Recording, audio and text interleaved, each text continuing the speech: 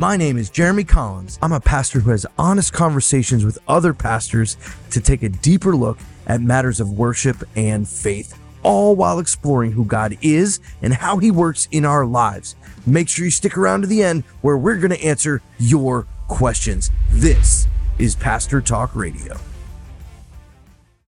How's it going, everyone? Welcome today to the first ever episode of Pastor Talk Radio, a live show that you can be a part of. Today, I'm actually by myself because, funny thing, sometimes pastors have a change of schedule, and Pastor Paul, who's going to be on the podcast today, ended up having a funeral today. So he's taking care of that. Next week, we're going to get to that conversation. But this week, we're going to be talking about liturgy. What is liturgy? Why do we worship the way that we do? And does it actually matter?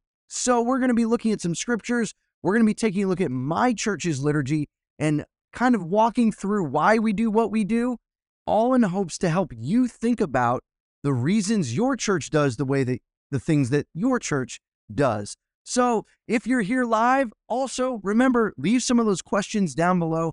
At the end, I'm going to get to those. If you're listening on the replay or on any of the podcast platforms where this is going out to, welcome. I'm glad that you're here today, and we're going to jump right in to this episode because I think it's important. It gives a foundation of what we're talking about. So two things I want to define as we begin. I first want to talk about what is worship. Then I want to talk about what is liturgy. Because oftentimes when people say worship, we don't always know what they mean. We think sometimes just the songs that we sing or the music portion of a worship service.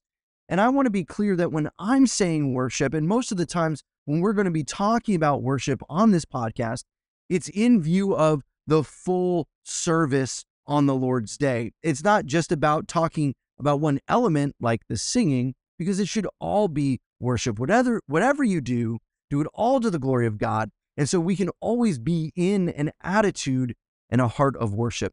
So what is liturgy? Liturgy is a word that comes from, no, that's not what I want. Sometimes things don't go the way we want them to in our technological difficulties. So right now I have one of those going on. There we go. Gone. Anyway, as you can see, this is a highly produced show we've got going on right now. But what is liturgy? No, it's doing it again. Why is it doing that? I don't like that. I don't like you, Sam. Anyway, let's answer this question. When we're talking about liturgy, it comes from the Greek understanding or the Greek word liturgia, if I pronounce that right, kind of like apologia, which is to give a defense, where we get the word apologetics from. But liturgia comes from two words that mean people and work. And so liturgy is literally the work of the people in terms of how we understand that is in our worship services. So it's the organization or the system by which we worship. So every church has a liturgy. You have a liturgy. I have a liturgy for how I do all kinds of things. But when we're talking about the liturgy of the church, we're talking about the organization and the system of worship for that day. And so sometimes churches might have a very structured liturgy. Some churches may have a very informal liturgy. When you're thinking of liturgy, you're probably coming up with pictures in your mind of things like incense and robes and all these different things. But that's not only liturgy. It also is any type of organization. So depending upon your church, if you go to a traditional church or you go to a more contemporary church, you might have different liturgies. The question I want us to be thinking about today is why? Why do we do that thing? Why is that thing in worship where it is? Unfortunately, I think many times we don't get to the question of why in our worship. We kind of just do it. And I hate to tell you, the answer to the why is not a matter of preference, or at least it shouldn't be. It should be a matter of Scripture.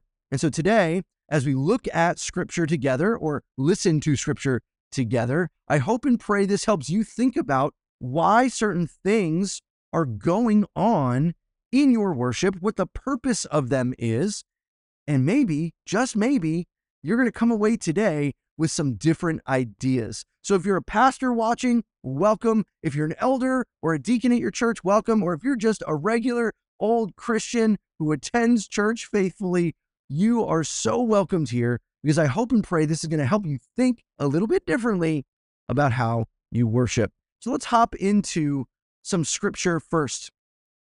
I think it's helpful for us to be guided and directed first by what we're looking at and how that applies to this conversation. Why does it do that?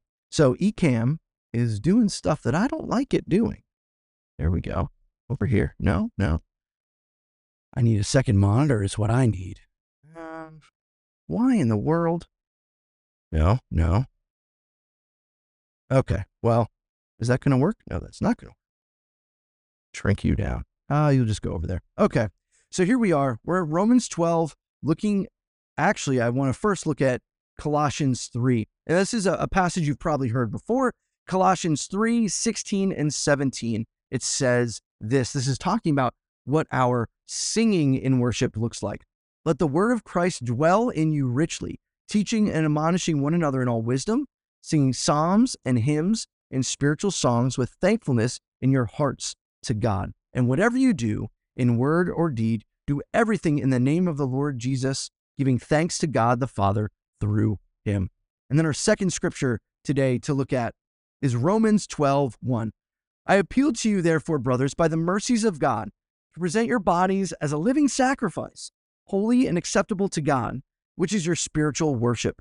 Do not be conformed to this world, but be transformed by the renewal of your mind, that by testing you may discern what is the will of God, what is good, acceptable, and perfect.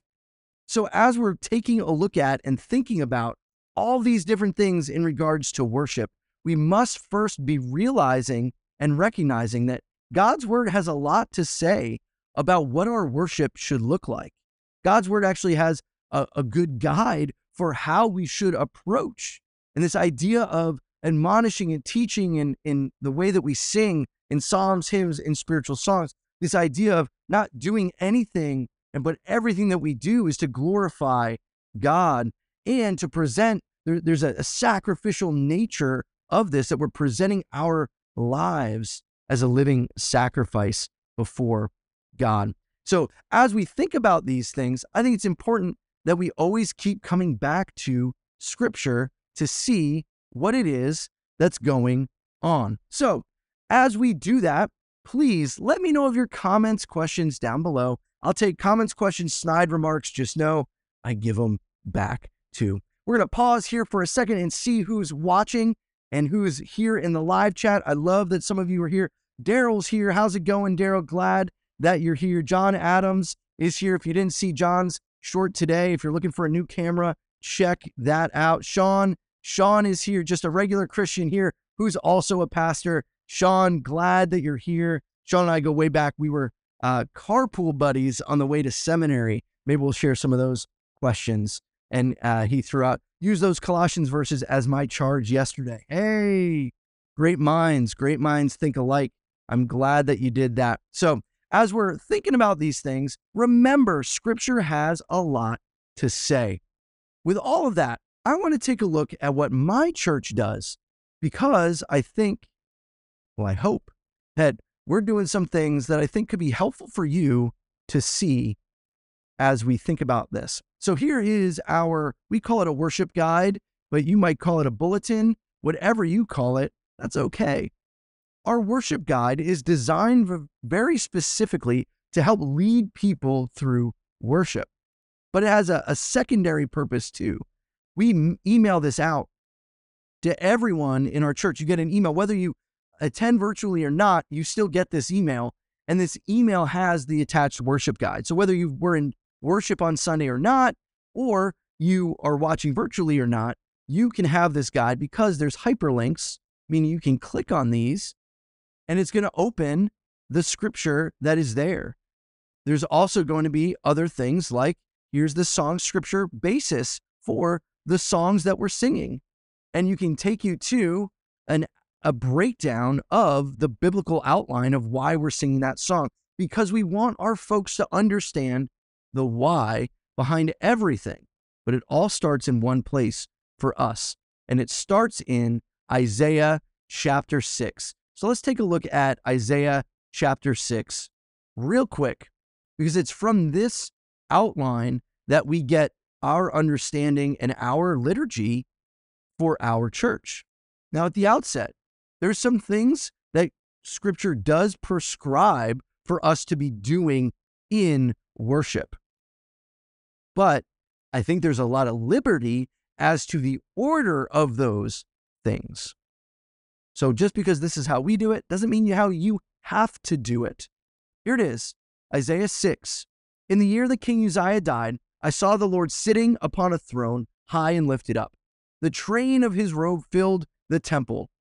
So we have this picture that Isaiah is giving of the throne room of God. He's in the presence of God in the throne room, and now he's going to recount what he sees and what happens. Listen, I think it's really intriguing, some of the things he shares. Above him stood the seraphim. Each had 6 wings. With 2, he covered his face. With 2, he covered his feet. And 2, he flew. And one called to the another and said, Holy, holy, holy is the Lord of hosts. The whole earth is full of his glory. So at the outset here, what do we see? We see these seraphim praising God and giving God glory and honor and praise, calling to the thrice holy God, 3 times holy, meaning like the holiest that ever could be holy, this overemphasis of holiness, that God is so other and set apart that as we approach him in worship, we must recognize that what's happening here is not just an ordinary thing, that as we approach God in worship, we're approaching the creator and sustainer of the universe, the one who is and is to come, the one who has forever been, the eternal triune God that we worship, Father, Son, and Holy Spirit. And it's this picture of worship that we want our folks to have in mind as we gather together on the Lord's Day to pray, to open God's word, to sing praises, to fellowship, all of these things. What happens? It continues. Verse 4, and the foundations of the thresholds shook at the voice of him who called, and the house was filled with smoke. Now, this isn't a prescription to buy smoke machines. That's not what this is. We don't have smoke machines. If you do, we should talk. Anyway, verse 5, and I said, woe is me, for I am lost. I am a man of unclean lips, and I dwell in the midst of a people of unclean lips. For my eyes have seen the King, the Lord of hosts. Then one of the seraphim flew to me, having in his hand a burning coal that he had taken with tongs from the altar. And he touched my mouth, and he said, behold, this has touched your lips. Your guilt is taken away, and your sin atoned for. And I heard the voice of the Lord saying, whom shall I send? And who will go for us? Then I said, here I am, send me. So that's the picture that we get from Isaiah chapter 6. Here's what we write in our worship guide to put that in perspective. It says, our worship follows the pattern from Isaiah 6, 1 through 8. We perceive and approach a holy God. We confess our sins, listen to God speak, and then respond with willing hearts to serve God's will. This is the high calling of worship and God's call to you today. Why do we put that in those terms? Because what we want folks to understand, and probably if you're here and you're someone in my congregation who worships with us, you've heard this again and again, but we want people to get the gospel as a result of coming to worship. And so we order our worship in such a way that they hear the call of God, that they hear who God is, that they respond with confession and repentance, and that at the end we apply and push us out into the world to go live in the way that he's called us to live. That's the order of our worship as we pull it from Scripture. Now, is this the only way you can order your worship service? No, I'm not saying that. But you're going to see there's a reason and a purpose in everything that we do. As we open worship, we have a unison affirmation that together we state. This is actually prior to even a call to worship, but this is as we gather. This is to bring hearts and minds from the conversations that are happening, as there's life happening in the room. People are catching up from the previous week and saying hi to one another. This past week, my 4-year-old daughter was doing laps around the church. And so it was this affirmation that helps bring us back together as we come to worship God. And so what was our affirmation this past week? It changes. Sometimes it's that Colossians verse, as Sean had mentioned, was in his. Sometimes it is from Galatians or wherever it can be. It doesn't have to be the same thing every week. This week, it was from 1 John chapter 3. And the hyperlink's there if you want to click on it after the fact. See what great love the Father has given us, that we should be called God's children, and we are. Now, hint, real quick, if we look down at the scripture reading for today in Matthew 18, you're going to get an understanding of the connection between this unison affirmation and the sermon that's going to be preached. It's going to be talking about this interaction with Jesus and the children and what it means to have a childlike faith. So to put in this unison affirmation at the front end starts getting people in a mindset to be ready to hear the word of God. It also calls our hearts and minds to refocus, similarly to a call to worship. Some might have a call to worship here. The difference is when we get everyone standing up and saying this scripture, it's not a call and response, as oftentimes calls to worship can be. Instead, this is all voices in one accord, reading scripture together, and that flows right into our worship this week. Now, you might be asking yourself, well, what style of worship do you guys have at the First Presbyterian Church of Bakerstown? And I would say it's all kinds of worship all over the board and all kinds of styles of singing, from choral music to being led in meditative song or music by our bells ministry, or we have contemporary music. We have anything in between that. We sing psalms. Sometimes it's organ, sometimes it's piano, sometimes it's piano, drums, and bass. So we mix our styles. We have a bunch of different kinds. We don't just have a specific style. Why? Because I don't think there is prescribed in Scripture any specific style. Instead, it's everything we do should glorify God. So whatever style it is that might be shaped by the culture around you, can that style glorify God? Absolutely. The problem usually comes when one style wants more attention or feels like it's better equipped than another style. So we sang together, "Here I am to worship." Now, that even sounds a little bit like Isaiah 6. Here I am, send me. Here I am to worship God. This opening song usually has an element of praise and honoring, of recognizing who God is. And that's what this song is doing. And then from that, we move into a call to worship. And as this is happening, the hope is that we're pulling people deeper and deeper and deeper into a sense of what worship is this day.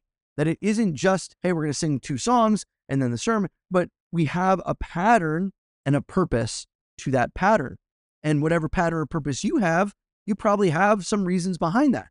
And that these are our reasons. So our call to worship this past week oftentimes is based on Psalm 119. You could do probably for the rest of whatever ministry or whatever time you're in church, you could probably have every call to worship based out of Psalm 119 alone. And usually our calls to worship, we try very often to have mostly scriptural based things. Why? Because the more times you hear scripture read and you meditate on it, you're going to start to learn those scripture passages. So sometimes we'll come back to similar calls to worship. Sometimes it's adapted from scripture or it's just quoted from scripture.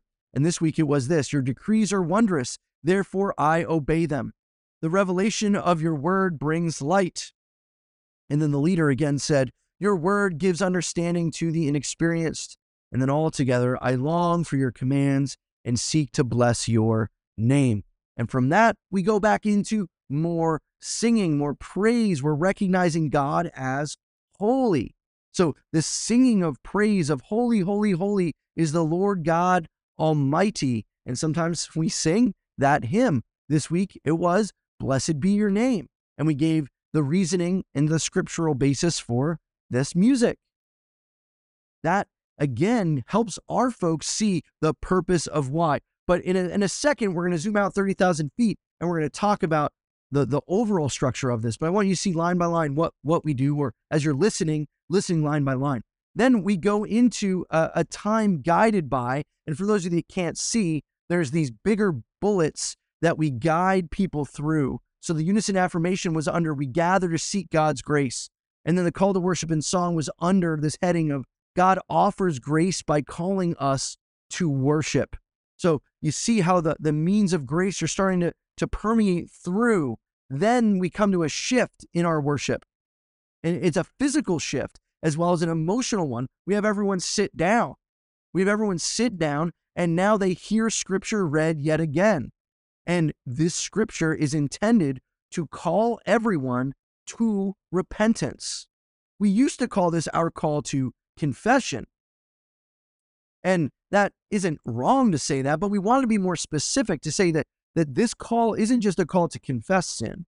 That's part of it. But it's even more than that. It's a call to confess and repent, to confess our sin before a holy God, and then to turn from that sin and turn back to this holy God as we offer ourselves, Romans 12, as a living sacrifice. That's our spiritual act of worship. And so as we do that, we're literally turning and changing our minds away from the sin that we've been struggling with and to refocus it back on Christ. Many churches will do this with a time of silent confession. We have chosen to do things corporately together, to read aloud. There's a few reasons for that in my mind. And one of them is this idea of helping people hear and know, particularly the little ones who are all still in worship at this point, hearing those little ones to hear the body of Christ join in prayers of confession. And we read these aloud together. Where do these confession prayers come from? Well, if you're looking at it, you can see right here, the prayer of confession this week found its roots in Ephesians 1:5, in 1 John 2:1, in 1 John 1:5-6, in 1 John 2:3-4, and Philippians 4:19. You're like, wow, how long is it? It's not that long of a prayer of confession, but we're giving the background to why we do this. Does everyone need this background? No, but we're trying to be as transparent and open as possible to show our folks, hey, everything we do and say in worship is ordered and structured and flows out of Scripture. That's the basis. Why? Because the Bible, the Word of God, is what it says there in 1 Timothy. It's profitable for teaching, for rebuke, for correction, and training in righteousness. And it orders our worship. And so then together we said this prayer of confession. And all of this is happening ahead of hearing the Word of God preached. Because we want the Word of God preached to be the thing we're responding to. We're responding to God's Word in worship. So here was the prayer of confession. Heavenly Father, we thank you for sending your Son to pay our adoption price. We thank you for the Holy Spirit who reminds us that we are yours. Heavenly Father, like earthly children, we wander away from you. We act selfishly. We rebel against you. We pull away from you. We slip away from the work of your kingdom. Lord, forgive us. Remind us of our complete and utter dependence on you. In humility we pray in Jesus' name. Amen.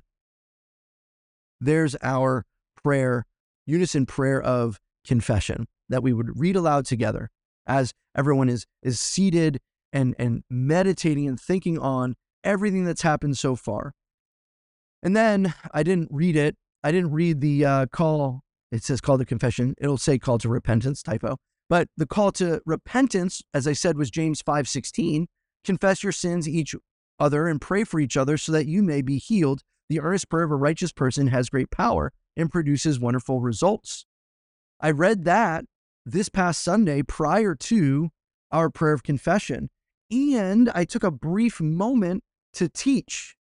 I think it's really important that in the midst of our worship services that we take time to teach, because that James 5:16, I think, is oftentimes pulled out of context. They think that the prayer of a righteous person availeth much or has great effect, that if my prayer didn't come about, it means I must not be righteous. Problem with that is there is no one righteous, no, not one. We see that in Romans. And I mentioned that. So what does this have to do with us then? How can we even approach God in prayer if we're not righteous? What's the point? Imputed righteousness of Christ. My righteousness has no bearing. Instead, I have been given the righteousness of Christ. Him who knew no sin became sin so that we might become the righteousness of God. So this righteousness is not my own. So when I approach the throne of God in prayer, in confession, I also get the privilege to not even be like Isaiah. I'm not there looking in my own righteousness. I'm there covered in the righteousness of Jesus Christ. What a beautiful picture that is. And I took that 1 minute, 30 seconds right before the prayer of confession to put that out there, to let people hear that. And they say, oh, okay, that's what that means. And then we jumped into our prayer of confession. And then it finished with an assurance of grace. We want people to understand the grace of God. And Ephesians 1:7 says this was our assurance of grace. In Jesus, we have redemption through his blood, the forgiveness of our trespasses, according to the riches of his grace. So in this breakdown, all the way from unison affirmation to our assurance of grace, leading up to soon our preached word, we're getting these movements that remind us of the gospel, that we gather to seek God's grace, that God offers grace by calling us to worship, that God offers grace in our confession of sin. Notice how it's God doing the offering. We're not getting this out as a result of our own coming before God, but that it's already offered to us in Jesus Christ. And then we gathered to offer our hearts in worship. And we sang, I Stand Amazed. Now you might notice that we were seated. If you're watching this, we were seated for this song because this is also a transitioner point in our worship service where we also take up our offering because we're offering our hearts in praise as we offer to God that which he has given to us, a portion back to the building of his church and his kingdom, both locally and abroad. It's also a transitioner point where we invite forward our youngest children, ages pre-K through third grade, to be brought back into what we call Trinity Kids, an opportunity for the kids to gather and to hear the word of God taught to them in a way that is more helpful necessarily than the sermon. And those that are grade 4 and up remain with their parents, or some parents like to keep their kids through all of worship, which is great. We want kids to be seeing this pattern because we believe this pattern helps people see the gospel. And then from there, we transition into our second to last heading, which says God offers grace through his word. So you see how this theme of God offering grace again and again and again to us now is offered through his word. And this is the pattern we're pulling from Isaiah. And the sermon that Pastor Paul preached this past Sunday was on Matthew 18 and looking at the little children and the faith that is talked about there. I have my notes because I already know that too oftentimes my brain doesn't remember many things. And so I wrote down a few notes from what he said. I can link down below if you want to go take a look at our live stream and see this in action for what's there, or you've already listened to it here, so you don't have to do that. But he walked through this idea in this moment where Jesus is kind of not really chastising the disciples, but using the little children there to teach them something about the kingdom of God. And ultimately what a childlike faith looks like. Now, I'm going to not spoil the whole sermon here. Like I said, I'll link it down below and you can go watch that. If you want to see the whole worship service, it will only be on the live stream probably until tomorrow. Usually today's Tuesday. It might already be down. Usually every Tuesday, we trim out just to the sermon because we want our shut-ins and folks to be a part of our worship when they can't get to where we are, but we're not trying to create on-demand worship where you could go at any point in time. So then it condenses down to just the sermon. at that point. And then after the sermon, and then after the sermon, we move into a closing song, and it's under the heading of God sends us to live in the power of his grace. So we're applying the word of God to the lives and hearts of the people there. We're giving them real actionable things to do from God's word, whether it be conviction, whether it be evangelism, whether it be whatever it might be, responding to the gospel as proclaimed in Matthew 18, whatever it might be. Then it's a sending out and a commissioning as sorts, that this song becomes a commissioning into the benediction as we send people out. We sang the wonderful cross, which finds its, there's a reference here to Galatians 6:14 to look at. And then the benediction this past week came from 2 Corinthians 13:11 through 13, which says, "Finally, brothers and sisters, rejoice, become mature, be encouraged, be of the same mind, be at peace, and the God of love and peace will be with you. The grace of the Lord Jesus Christ, the love of God, and the fellowship of the Holy Spirit be with you all. Amen." That was our worship service this past week. That was all designed from a 30,000-foot view to show that God is the first mover in grace. That if we looked at Ephesians 2:8 through 10, we see that it is, "For by grace you have been saved, through faith. It is not of yourselves, lest no one should boast, for you are God's workmanship, created in Christ Jesus to go and do," I missed that, the end of that, but to go and live out into those works which he's prepared beforehand. And so that's what our worship service is guided by, and everything finds its root in Scripture, in the Bible. That is our heart. That is our desire. And I would encourage you to look at your worship from this past Sunday and ask yourself, why do we do that thing? And do we have a biblical reason and a biblical justification for doing it this way? Again, I don't think the order is essential, but I do think there are some things that are very specific that Scripture teaches us are part of our worship to God. As we pray, as we hear the word of God preached and proclaimed, that we confess our sin, that we respond in that manner. And so that's some of how we approach that, but we didn't come to that slowly, or quickly, I should say. We came to that slowly, and I'll tease that out at the end. But I want to hop into some Q&A. I want to see some of what you guys are thinking and wondering, questions for me about this worship service, about liturgy in general, or just about anything pastoral. I would love to answer some of your questions. Sean threw up a question. I'm trying to go back to see it. Here it is. And his question was this: is there an invitation to give during the We Offer Our Hearts?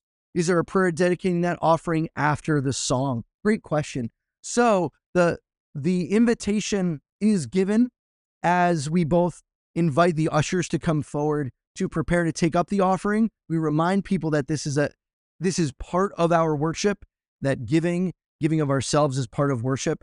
We usually don't have a specific prayer dedicating the offering.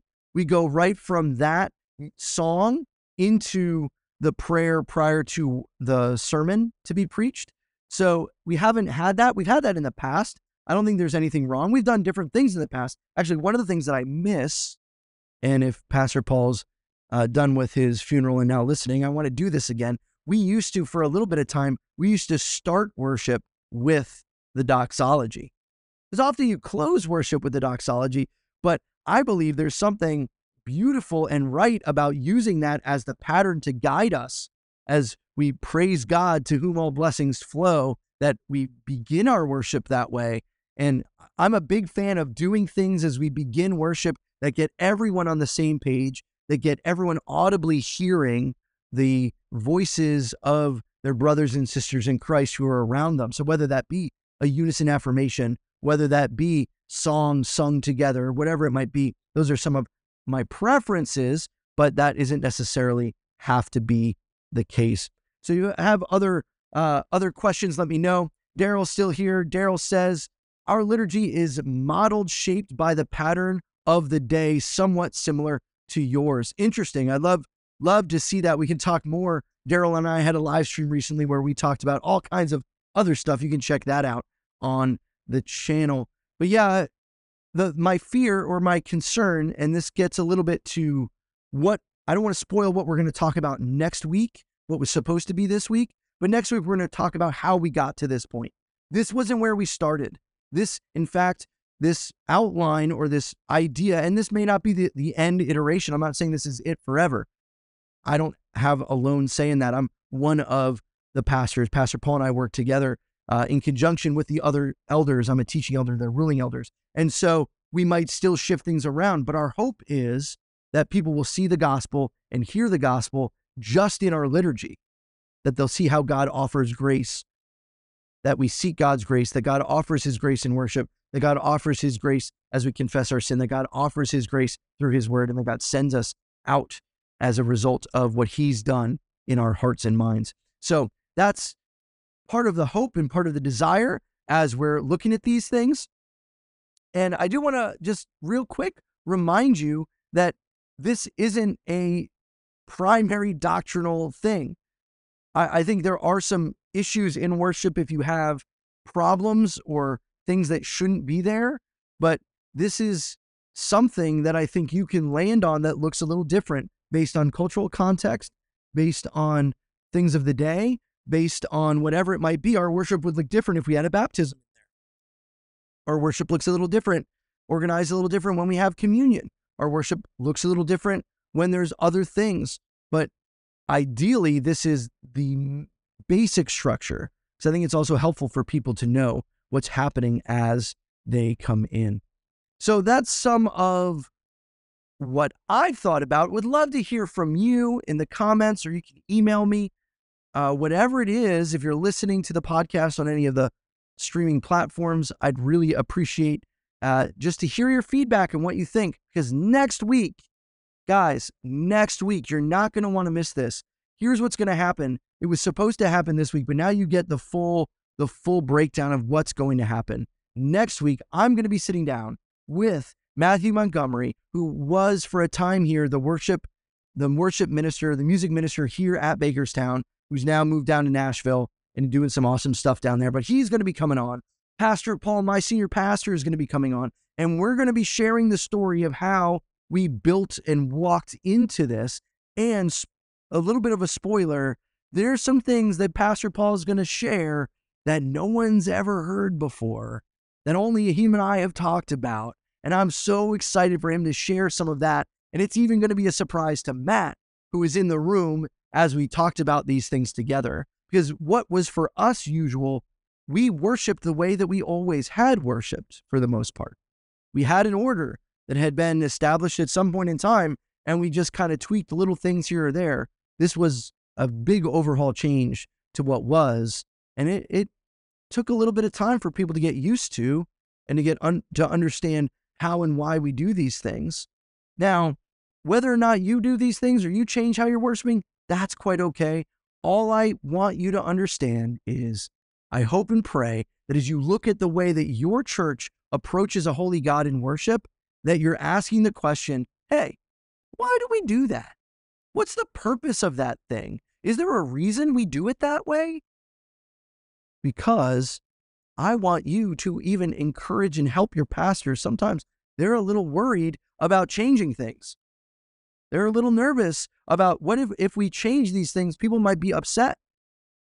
What I've found, is when people know the why, the change is a lot easier to understand. The change is a lot easier to go with because there's a purpose behind it that is clear, that is said, and that people can get behind. So that would be my encouragement to you. I hope and pray that this has encouraged you in some way, that has got you to think about worship. If you haven't already, please, please, please like the video, comment down below. If you're listening on a podcast platform, please consider leaving a review. It really helps. And even more so, the number one way. Do you know what the number one way that anything grows here on YouTube or on podcast platforms is? When you share something.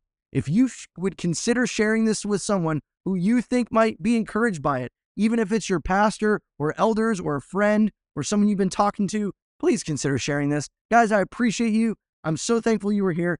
I will catch you next week, 1 o'clock EST. Come back here. Pastor Paul, Matt Montgomery, talking worship, talking how we ended up at this, and preload those questions. Come with some questions. I want you to try to stump Matt and Paul with your questions. Guys, I appreciate you. Thanks for being here. I'll catch you on the next one.